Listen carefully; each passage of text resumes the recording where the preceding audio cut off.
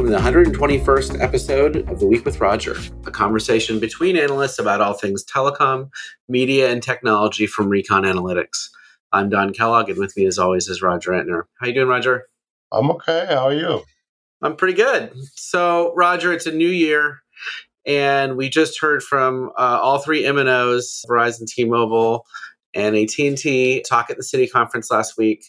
I thought we could talk a little bit about what they had to say. And I think this is interesting timing because it's right before Q4 earnings come out. 3 weeks. Yep. And so it was interesting what people said and what they didn't say, right? Right. Verizon was out first with not only Hans Vestberg, who is not only CEO of Verizon overall, but now has hands-on responsibility for Verizon, the consumer group. And he brought with him Kyle Malady, who runs the network, president of global network and technology. Really, really deep and good network guy. It was very interesting because I always felt like he was like several times asked by Mike Rowland, so how about subscriber ads? And so finally he said yeah, we're gonna be positive with subscriber ads. But wasn't that convincing, right? What was interesting was that he said, we have a 4 to 5 million customer goal for FWA, and we will not exceed this goal in the next 4 to 5 years because we would have to change the network and things like that. I'm sure the cable companies were very, very happy to hear that, right? So I would expect them to hit maybe 1 million in fourth quarter overall, total subscriber numbers. But then the other thing was very interesting was that that Verizon is going back to a more local approach of how to handle sales, marketing, distribution.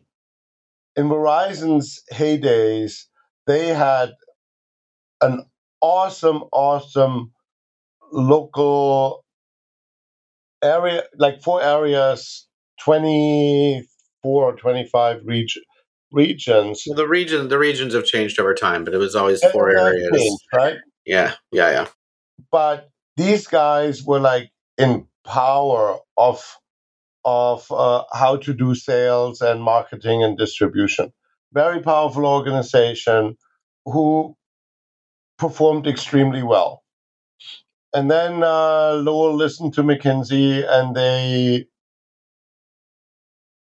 collapsed it all and made it a nationwide operation. I don't think it helped, right? Yeah, so I would say a lot of the kind of decision-making power was centralized at headquarters as opposed to the rationale for the areas is always that every area has its own kind of unique situation, mix, etc., and that there are different kind of promotional levers that you should be pulling in different regions, and but it costs a lot more money, right? Because you basically have 4 marketing organizations as opposed to 1 marketing organization, or really you had in effect you had 4 plus 1, right? Because you had headquarters plus all the areas. I don't think it's a lot. Is it more? Yes, but you get also a lot more out. Right. And now they're going back to that. And Hans talked about that. One of the first effects was that he pulled back some sales promotional spend and put it into advertising. And so they did more advertising. So now they're also putting the whole marketing, sales, promo budgets together to give them more flexibility. And so I thought that was very, very, very interesting. And then they're very high on their C-band network. They'll have 200 million by the end of Q1. They will have a network-wide coverage by the end of this year. Already 15 to 20% of that data usage is on the C-band, and it covers only half of the market. And that data usage, well, no kidding, is higher on C-band because the speeds are so much faster, right? more use. Higher speeds means more usage. And it was interesting. They talked about that three of their big builds are coming to a conclusion this year. Their fiber build, a lot of it is like their fiber one build, which is like outside their footprint, is about 80% done. The millimeter wave build with 40,000 millimeter wave nodes, nobody realized they actually keep building, right? But last time we checked, it was like around 25,000 about 2 years ago. So they're at 40,000 now, and they said that. And they had a massive core network expansion as well. And so with that, they're going to lower capex to 17.5 billion or so, coming down from around 23, this year. And Hans said, like, this is the lowest capex intensity of all the MNOs globally. Not sure, right? And I think, when you listen to Peter Oswaldig, he said like interesting other things. But yeah, so it was very, very interesting. The other thing that I thought was like absolutely fascinating is that Hans said that Kyle was also helping with marketing and with stores and promotions and incentives.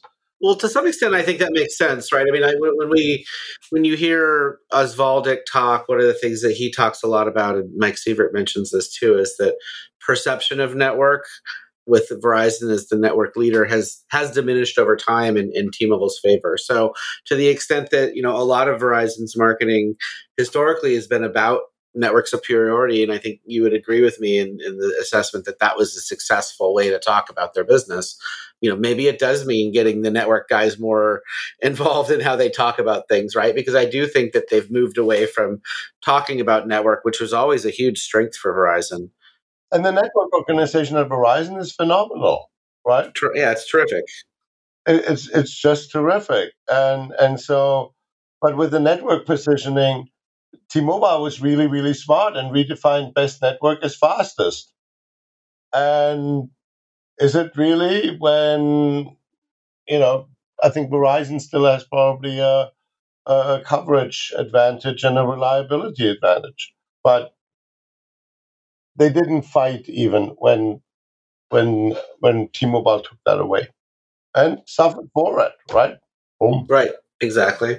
Yeah, and I think, saying kind of to transition a little bit over to T-Mobile, I mean, what was said and what was unsaid, I think is an interesting way to think about kind of what T-Mobile said today, because they pre-released a lot of their Q4 numbers prior to their talk, right? And so they're saying that they have 1.4 million total nets, 927,000 postpaid phone net adds, which is a pretty high number. It's likely to give them the highest postpaid phone net total for the quarter.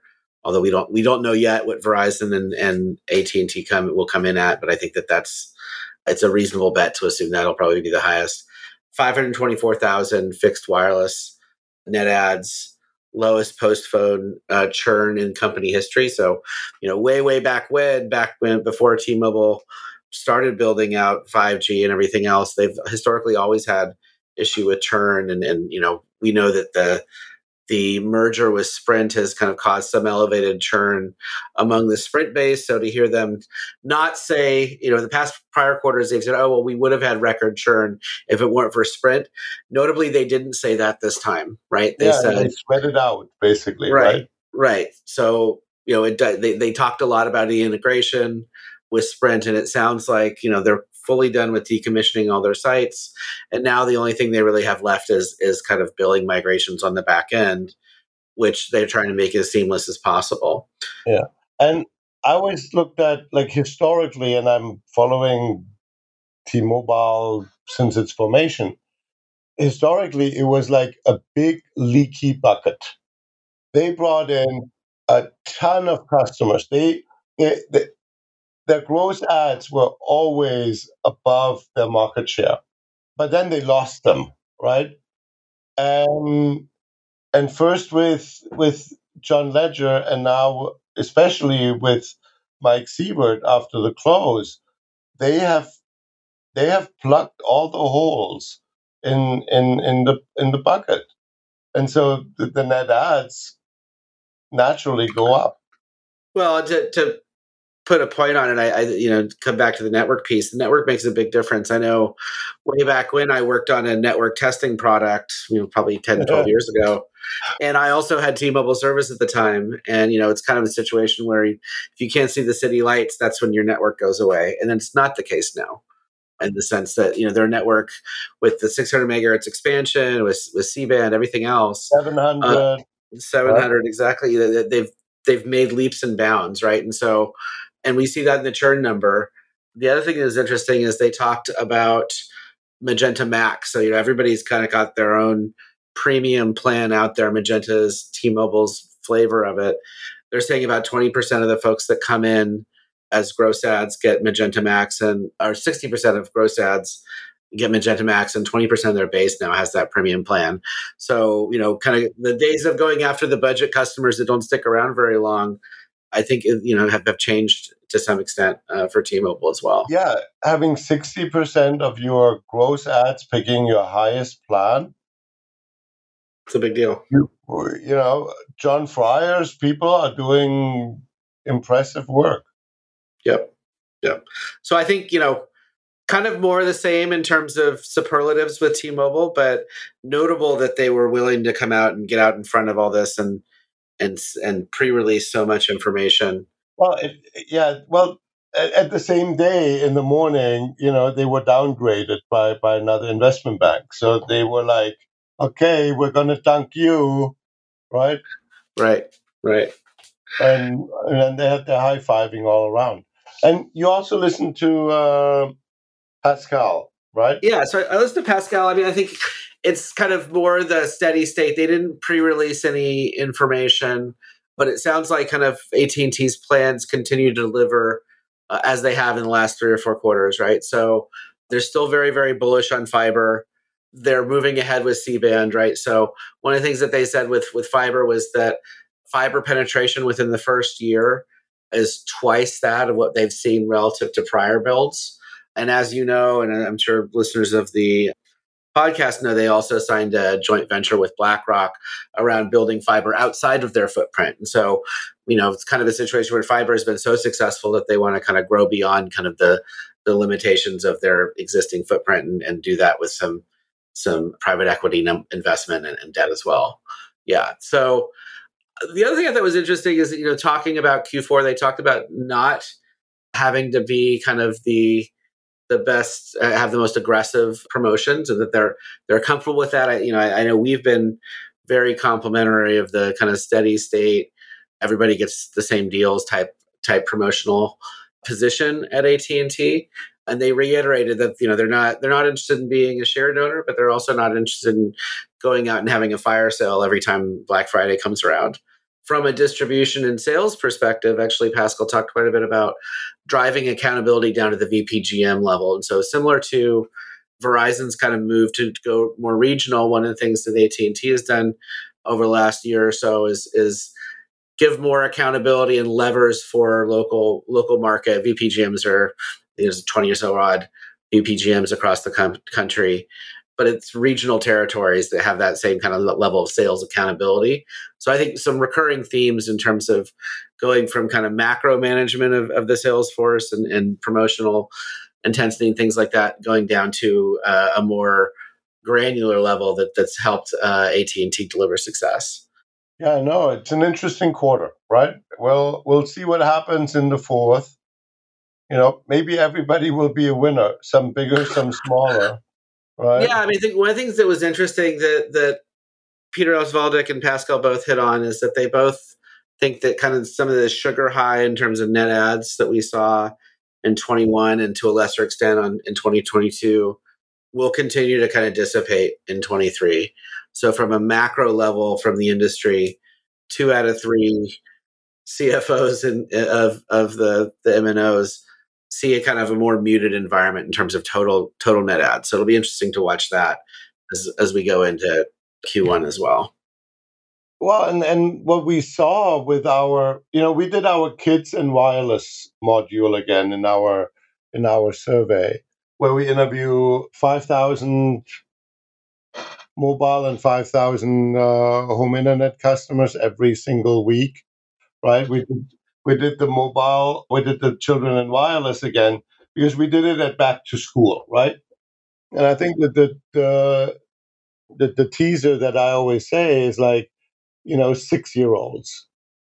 And originally, when we did it the first time around in March, it was about 15, 16%. Wireless When we did it, penetration. Yeah. wireless adoption, right, for 6-year-olds. And we did it at back to school. And, we asked who had it at the beginning of the year, and we got the 15, 16%. We asked who had it back to school, and it was a third. And then we asked who will give their kid a phone by the end of the year.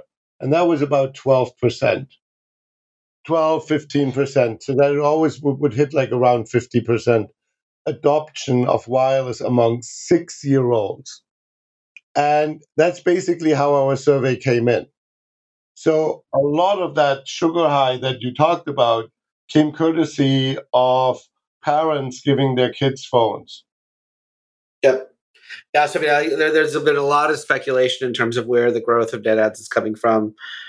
We've always maintained, and the data backs it up, that it's really kind of an expansion of folks who are on the younger end of the age spectrum are getting devices earlier, and then folks that may have been a little more isolated during the pandemic that hadn't opted to get wireless phones decided on the older other end of the age spectrum. So really, much older subscribers also got phones as well. So it's always good to see the numbers play out, right?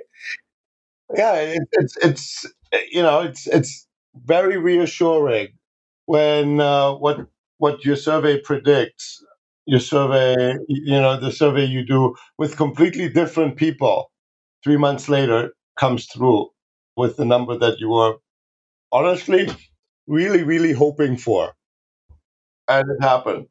But yeah, business was also a really big expansion, and that's basically the secret here that happened. And now, when we look forward to 23, there's a lot of economic uncertainty. And it will be interesting how it plays out, right? But I think that's probably a topic for another podcast, right? Yep, absolutely. All right, Roger. Well, we'll talk to you next week.